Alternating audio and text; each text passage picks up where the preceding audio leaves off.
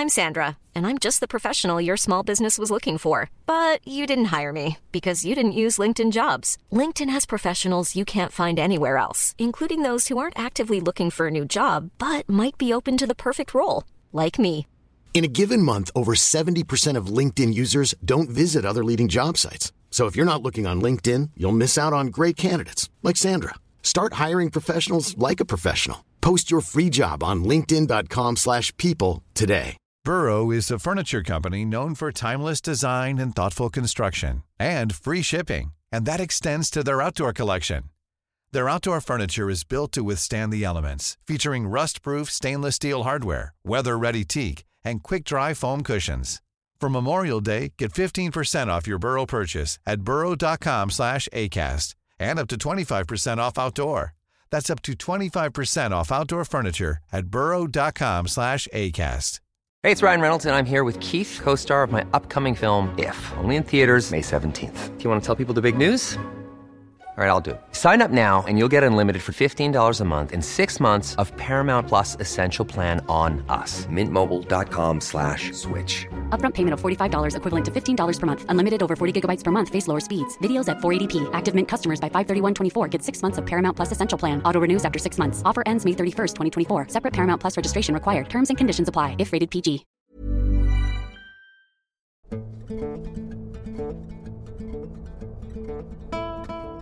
Growing up in the mountains of North Georgia, camping and hiking were things me and my brother did so often it was second nature.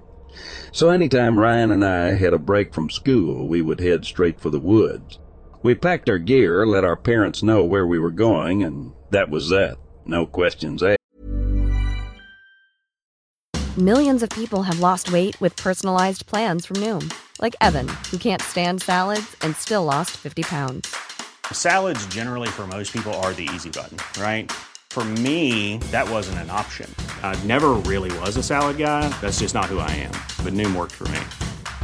Get your personalized plan today at Noom.com. Real Noom user compensated to provide their story. In 4 weeks, the typical Noom user can expect to lose 1 to 2 pounds per week. Individual results may vary.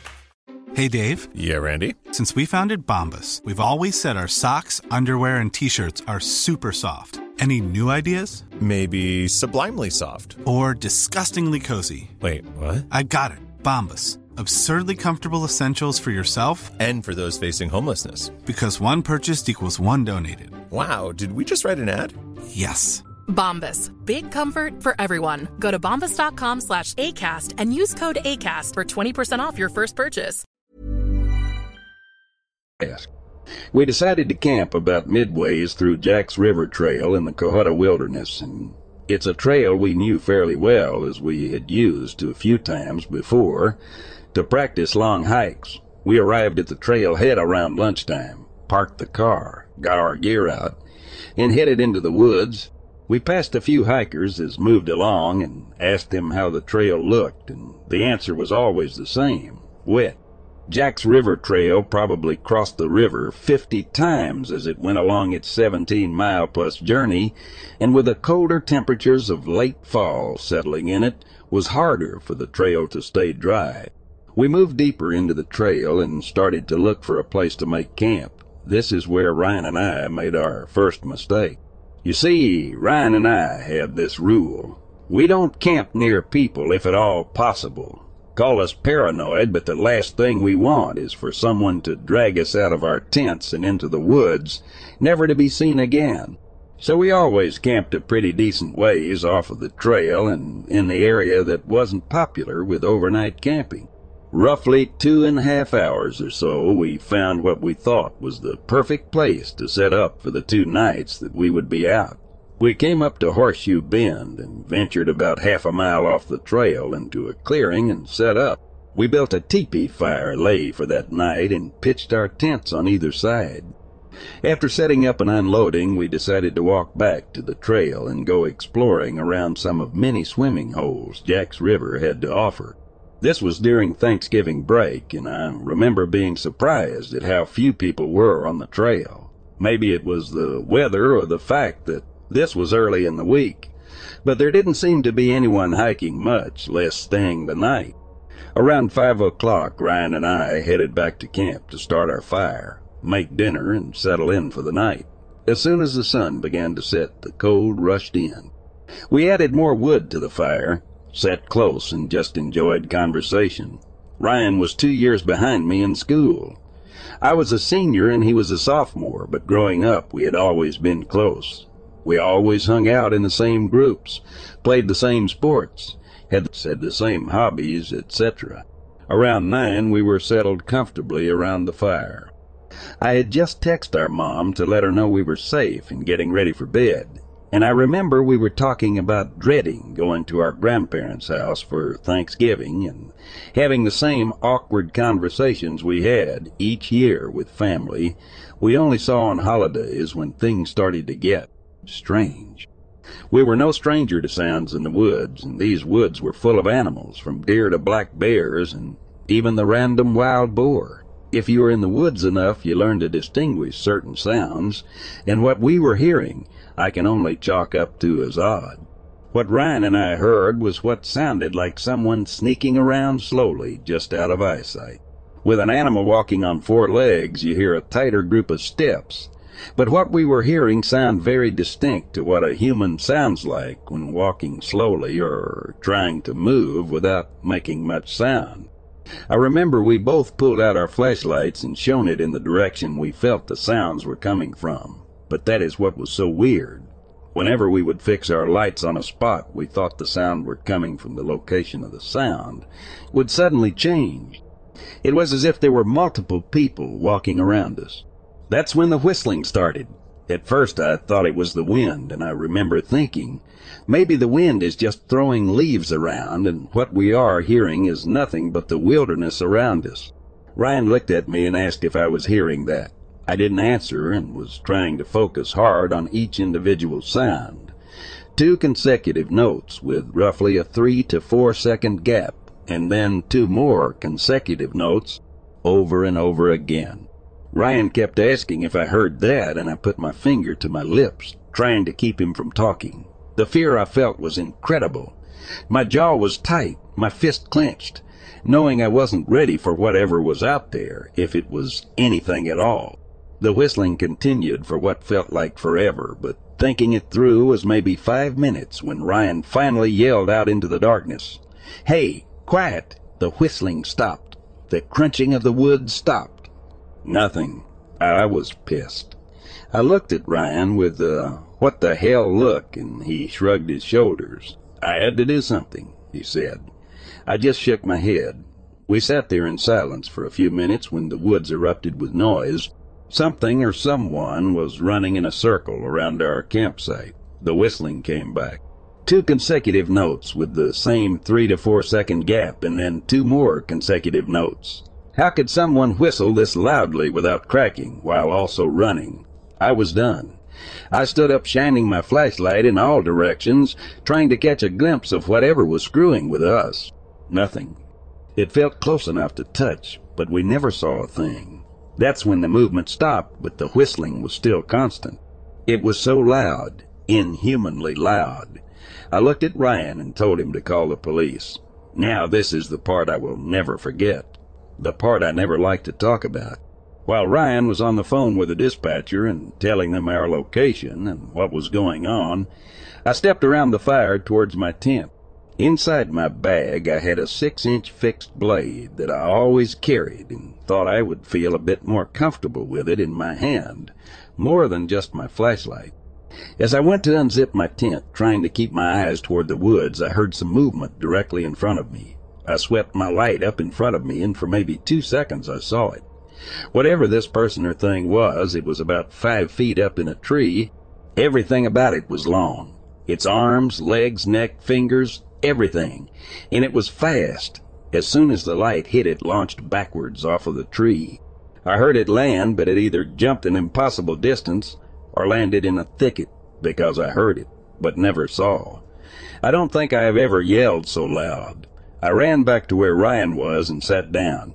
He kept asking me what I saw, but I couldn't answer. I just kept thinking about what I saw. Maybe 10 minutes later, we saw a couple of flashlight beams coming through the woods, and about 3 guys came into view, asking if everything was okay. I settled a bit and started asking them if they had seen or heard anything. All they said was they heard a lot of movement and then heard my scream, and that's when they headed in our direction. I tried to explain what had happened without sounding crazy, but it didn't seem to work. One of the guys walked around a bit and came back and said he didn't see anything. Ryan told them that we called the police, and roughly 30 minutes later, a park ranger showed up. Ryan and I tried explaining everything to him, but he just chalked it up to either a curious animal or some campers trying to mess with us. Either way, Ryan and I decided we weren't staying the night. We packed our stuff up and walked out of the woods with the ranger. He took our statement and we got in our car and drove home. Ryan and I don't talk about what happened that night, but neither of us have been back to Jack's River Trail and will probably never go back.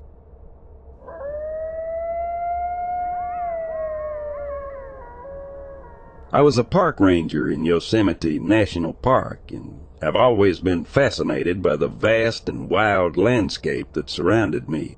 There's just something about the deep woods, the sound of the wind howling through the trees, and the mystery of what might be lurking in the shadows that always put me on edge. One day I received a distress call from a group of campers who were lost deep in the woods. I was the closest ranger to their location, so I set out to find them. When I reached the campsite, I found the campers huddled together in fear. They told me that they had heard strange noises in the night and that they were certain that something was stalking them. I started to investigate, and as I walked deeper into the woods, I heard a growl that sent chills down my spine.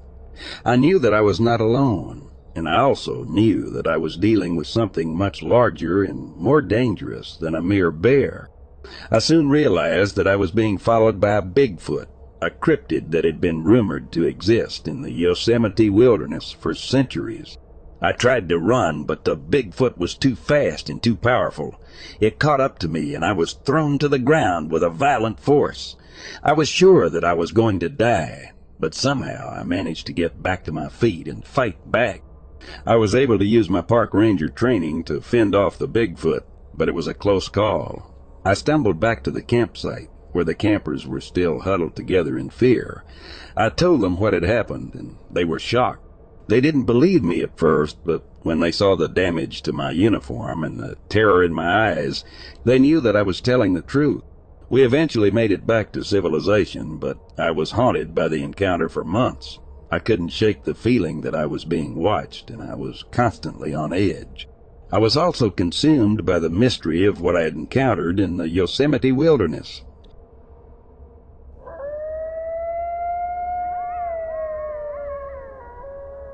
I've had a few unsettling experiences in the woods, but this is unquestionably the strangest one. I've been mulling it over for years and still can't come up with a rational explanation. A few details have been changed to protect my identity, but the story is 100% true. I apologize for how long it is. In 2018, my partner and I drove up to a national forest in Oregon for a day hike in early summer. The area was somewhat remote, but nothing too isolated. Hiking is huge in the Pacific Northwest, so there are plenty of other people on these trails at any given time, especially during peak season. Because of this, we chose a less popular trail in the hopes of getting some R1 time. It was an approximately 6-mile out-and-back, moderate difficulty hike with a waterfall at the end. It followed a river and didn't intersect with any other trails. Simple enough, right? We were both experienced hikers in good physical condition, so we had no reason to think we needed anything but day packs with a couple liters of water and sandwiches. Getting back before dark should have been a piece of cake. We set out sometime after noon. At first we took it slow and meandered around the riverbank for a few minutes. I found a cool animal bone and we mused over what it might be. It was clearly a vertebra from a large mammal, so we guessed it was probably a deer bone. Because I'm a little morbid and like collecting things of that nature, I put it in my pack. That might not have anything to do with what happened next, but I feel like I should mention it since it was out of the ordinary. The hike to the waterfall was beautiful. We passed a few other people on their way back to the trailhead, but for the most part, we had the place to ourselves. We stopped a few times to look at wildlife or take photos of flowers. I was tracking our progress on my Fitbit, so I always knew how many miles we'd traveled and how much time we had before sunset. We reached the waterfall at about 3.2 miles, which matched what the map had said. I paused my watch and we settled on a large boulder to rest and eat our lunch. Another young couple was there with their dog. We said hello and then minded our own business. Here's where everything went wrong. As we packed up our stuff and prepared to leave, my partner Michael slipped off the boulder and twisted his ankle badly. The other couple heard his surprised scream as he splashed into the water, so they rushed over to help. The three of us hauled him back to dry land and assessed the injury. None of us were doctors, but we thought it was a sprain. The swelling had already begun, and Michael said the pain was serious. He could barely stand. Upon realizing this, the male half of the couple started backing away and seemed anxious to leave. I asked him if he could go get help, but he didn't respond. Neither did his wife. They both just turned around and started booking it up the trail with the dog trotting behind them. I called out to them in frustration, but they didn't look back. Needless to say, we didn't have cell service that deep in the woods, so we couldn't contact anyone else. We had to hike back. It'll be okay, I said to Michael. It's only 3 miles. You can do this. We shifted the water bottles and our modest amount of gear into my pack so he wouldn't have to carry anything, and made decent progress. I was still tracking the hike on my Fitbit. After about 2 miles, Michael ran out of steam and we rested again. I told him to lean on me to take the weight off his injured ankle. Even though I'm a head shorter than him, it seemed to help. We're almost there, I said. Just 1 more mile. Despite the setback, we were in pretty high spirits. The sun was still up and the woods were still beautiful. We made light of our predicament. Michael joked that he can't do anything without getting hurt or breaking something, and I comforted him. We both thought the ordeal was nearly over. Eventually, I realized we'd been walking longer than expected. I assumed it only felt that way because we were moving at a slower pace, but when I checked my watch and saw that we'd gone farther than a mile, I started to worry. We were at 6.6 miles total. That meant the walk back to the trailhead was longer than the walk to the waterfall. That couldn't be right, but I figured I must have made a mistake at some point.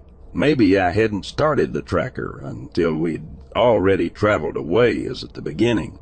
Regardless, the parking lot had to be around the next curve in the trail. But it wasn't. We went another half a mile or so before stopping to assess the situation. Over 7 total miles, and we still weren't back. What the hell?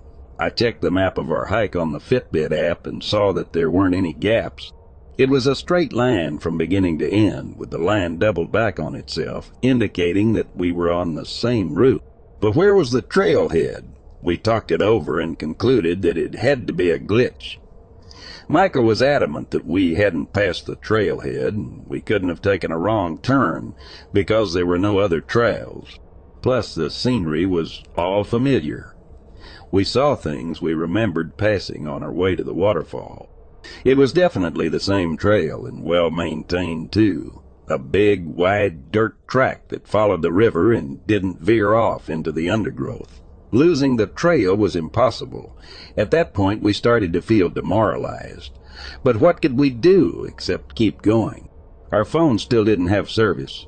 Michael was in a lot of pain and struggled to put weight on his sprained ankle. It was twice the size of his other ankle. He was sweating. I was sweating. The whole thing started to feel like a nightmare. When we went another mile and still didn't reach the trailhead, we panicked. Night falls quickly in the forest, and we had little daylight left. We were almost out of water, had no rain gear or other food, and the only flashlights were the ones on our phones. Of course, we cursed ourselves for not bringing more supplies, but we were only supposed to be out there for a few hours. It was just a short day hike, and we had no idea how it could have gone so wrong. Out of desperation, I yelled for help. We'd seen no people since that strange couple had abandoned us near the waterfall, but I was sure that we had to be close to the parking lot. That didn't mean there was anyone there, but we were both so freaked out. I was willing to make a fool of myself if it meant rescue. To our dismay, nobody answered. We were alone. In an attempt to get a grip, we reasoned that maybe we really had passed the trailhead we started at. Maybe we were so focused on keeping Michael off his bad foot that we'd simply missed it and were hiking toward the next trailhead. We were pretty sure that wasn't the case, but it was the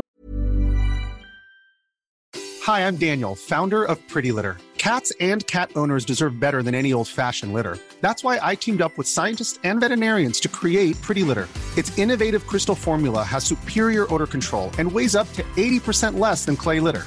Pretty Litter even monitors health by changing colors to help detect early signs of potential illness. It's the world's smartest kitty litter. Go to prettylitter.com and use code ACAST for 20% off your first order and a free cat toy. Terms and conditions apply. See site for details. Planning for your next trip? Elevate your travel style with Quince. Quince has all the jet-setting essentials you'll want for your next getaway, like European linen, premium luggage options, buttery soft Italian leather bags, and so much more. And is all priced at 50 to 80% less than similar brands. Plus, Quince only works with factories that use safe and ethical manufacturing practices. Pack your bags with high-quality essentials you'll be wearing for vacations to come with Quince. Go to quince.com/pack for free shipping and 365-day returns.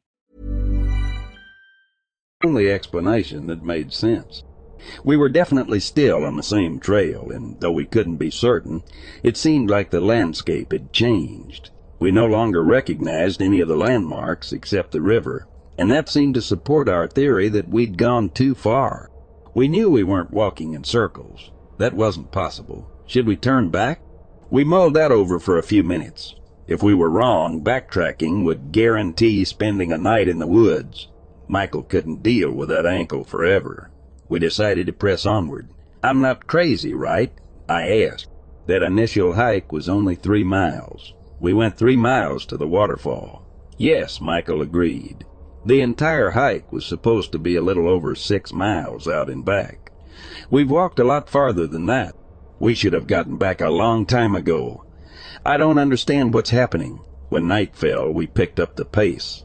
Michael stopped leaning on me and limped down the trail as fast as he could. He later said adrenaline dulled the pain of his injury and gave him the motivation to continue. That part of Oregon is mountain lion country, and I'd just read about a lion attack a few weeks prior to our hike. Being caught out there in the dark was the absolute last thing we wanted, but there was nothing we could do about it. We were scared. Michael shone his phone light on the path ahead to make sure we didn't lose our footing, and I shone mine at the trees, scanning for cat eyes. I was crying. Fitbit said we'd hiked 9 total miles. After 9.5 miles, we finally saw the sign for the trailhead and scrambled toward it. Relief didn't completely wash over me, though, because I expected we'd have to either hitchhike back to where we started or trudge along the side of the road for a few miles more. There was simply no way this could be the trailhead. It was 3 miles past where it should have been. As we climbed the short set of steps up to the parking lot, sweaty, thirsty, exhausted, and completely unnerved, I hoped to see a car. My prayers were answered, but it was my car. We were at the same trailhead. For a moment, Michael and I stared in shock. Our fear and misery were replaced by sheer confusion, and we just stood there. Then a twig snapped somewhere in the woods behind us and broke the spell. We hurried across the parking lot towards the car, and in those few seconds I felt an intense dread. The best way I can describe it is the feeling you get in a nightmare when something is pursuing you and you're trying to run away but moving in slow motion. Like your legs just won't cooperate and you know the thing chasing you is going to catch up. This is the only time in my life I've ever felt that way outside of a dream. We managed to pile into the vehicle and peel out of the lot. I was shaking. Michael was rambling about time distortion and dehydration, and how we must have lost our bearings somehow.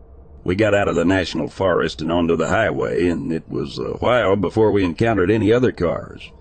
I didn't fully relax until we made it back to civilization.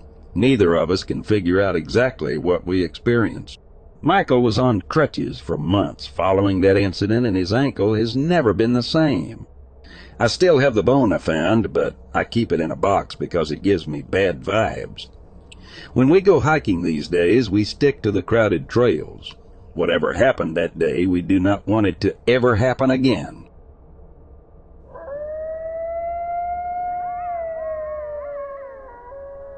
A few years ago, a friend and I were camping near Squamish Valley River. It's usually a pretty busy spot, but it was a weekday and we didn't see anybody at all on the road to the spot. And there was no one camped at the spot, so it was just us. Anyways, we were sitting out by the river on the sand watching the stars before bed. The moon was full and it was following the mountain line as the night went on, and suddenly we both saw this bright flash in the sky. It almost looked like daylight for a second. I have no idea what it could have been. I thought maybe a shooting star out of the corner of our eye. But it was so bright and literally lit up everything. Still a mystery to us.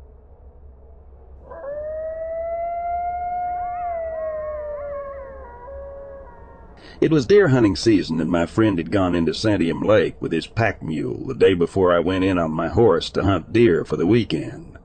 It was misty raining on my ride in 7 miles. I found his camp and set up my tent on the other side of the campfire from his tent. We looked around a little bit before dark and found somebody else's abandoned camp and picked up the trash they had left. They had also left a giant can of ravioli that was unopened, so we decided to eat it to spare the mule having to pack the extra weight. But we didn't eat it all, so we left it a few feet away from the campfire in the pot and went to bed. It quit raining and got clear and really cold. I could not sleep because my feet were freezing and I was so cold in my crappy sleeping bag. Sometime in the middle of the night I could hear the vibration of something with a heavy 2-beat walk coming into camp. I didn't move a muscle because I was scared to death. It stopped right next to my tent, and I could hear it breathing and soft growling, sounds and sniffing, and smell it not 3 feet from me, with just this wimpy, thin tent fabric between us. I was freaked. I could tell from the sound it was taller than my tent, and it got closer like it had bent over for a closer look. I had my rifle right next to me and gripped it just in case it tried to eat me. My friend was sound asleep the whole time. It stood there for what seemed like forever, but was only maybe a few minutes, then walked away, and it broke branches as it left. The next morning I could still smell it really strong. I told my friend about it, and he said it was probably just a bear, but I know it wasn't a bear. They don't walk any distance on 2 legs, and a bear would have eaten the ravioli. I have never smelled anything like that creature before or since, and my mom was a taxidermist for 30 years, so I know what the various animals smell like.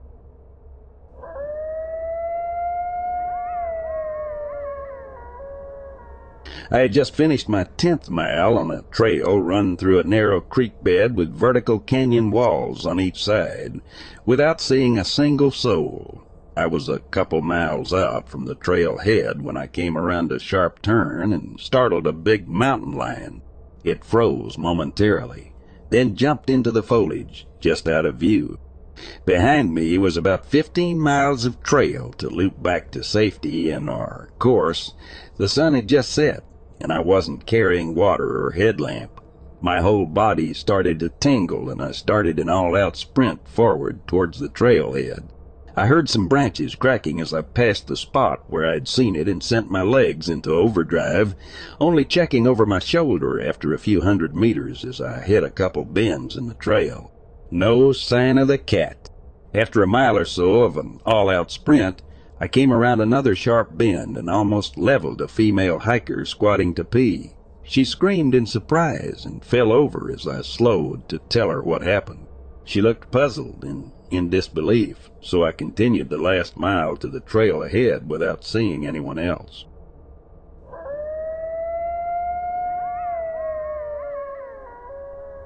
My brother and 2 friends were hunting by Troy Orr at 2 p.m. when they heard a loud scream that he described as like a cross between a man screaming bloody murder and a very pissed-off bear. The sound lasted 8 minutes. It scared all 3 so bad that one of my brother's friends literally had to sit down and cry. Imagine that, all 3 men with high-powered rifles reduced down to little boys. My brother is the manliest man I know. He has hunted everything in God's creation, but even he was shook up.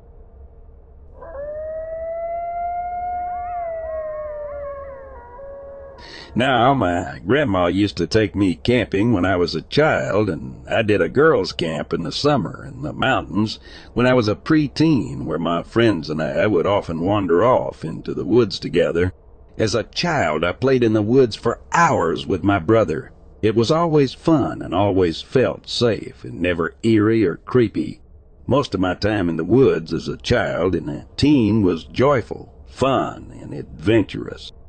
I'd like to share another experience where a friend and I had a bad feeling. Others dismissed us, and there ended up being a reason why.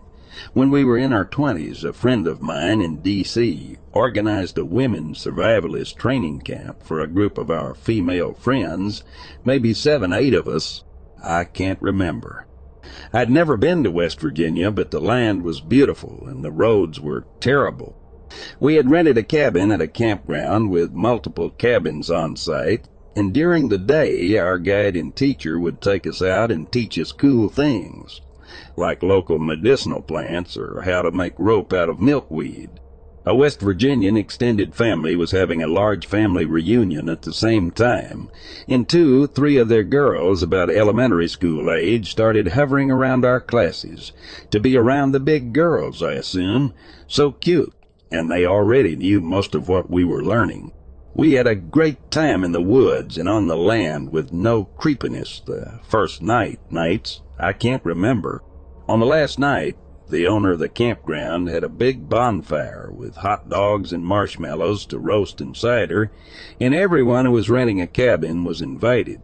It was after dark, and it was either a long-ish walk or a short drive, but on the campground land, so my friend A and I decided to walk.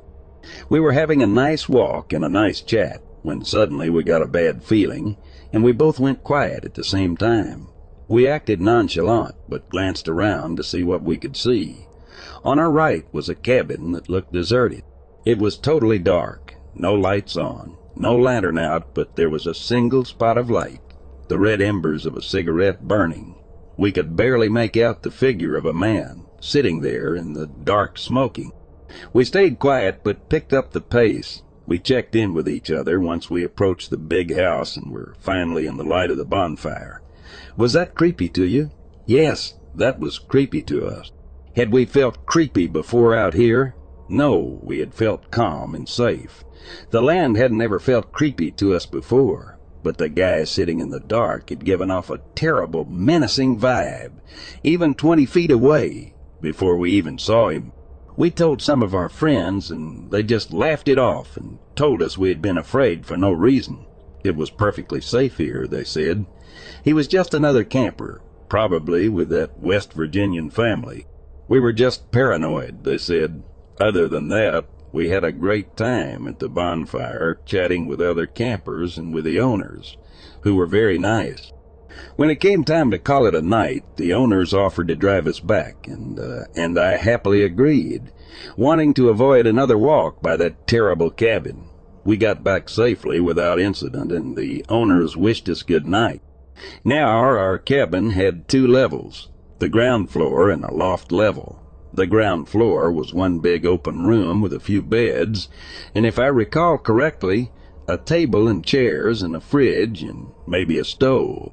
I was on the ground floor with about 3 other girls, and A was on the loft level with 2, 3 other girls. I often have insomnia, and I did that night, so I just stayed awake in the dark while everyone else fell asleep around me. I was awake for hours just thinking my thoughts until I heard the crunch of gravel outside, like someone walking on it. I nudged my friend V, who was the closest person to me, via someone outside. V mumbled and told me it was just a deer and to go back to sleep. Okay, V was of no help. I got out of bed and crawled over to the window to see if I could see a deer outside, crunching on the gravel. I saw instead the red glow of a cigarette and could faintly make out the silhouettes of 2 men in the darkness. Now the cabins were not close together. They weren't far, but they weren't close. We were on a bend of the camp road where there weren't other cabins. The closest one was a short walk away, but it wasn't like running across the street or next door or anything, and not visible behind trees and brush. Anyway, the closest cabin was far enough away that there was no reason for two guys to be smoking about 100 feet behind our cabin in the dark. I nudged V again.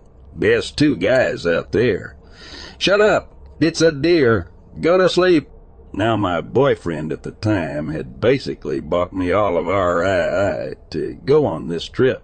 Our guide had asked us to bring a large knife, and he had bought me a large hunting knife, but also a little camp hatchet. I don't know what I thought I'd be able to do with these, but I grabbed both and just huddled under the window in the dark, waiting. Suddenly, a car alarm went off. All the cars were parked in front of the house. Groans came from the other girls. Shut your car alarm off. Whose car is that? It's not mine. I said, I think it's mine. Found the key fob and turned off the alarm. Silence. I sat in the dark and waited. Her car alarm went off again. The other girls lost it. Shut off your car alarm. I'm trying. She finally got it to shut off again. I crawled over to VV. There are guys out there, and I think they're messing with his car. Shut up. It's just a deer. Go to bed and leave me alone. Okay, then. The car alarm went off again. Shut off your car alarm? The other girls groaned. She did. The car alarm went off again. What is wrong with your alarm? Go out and fix it. She turned it off. I'll go out there, but will someone go with me?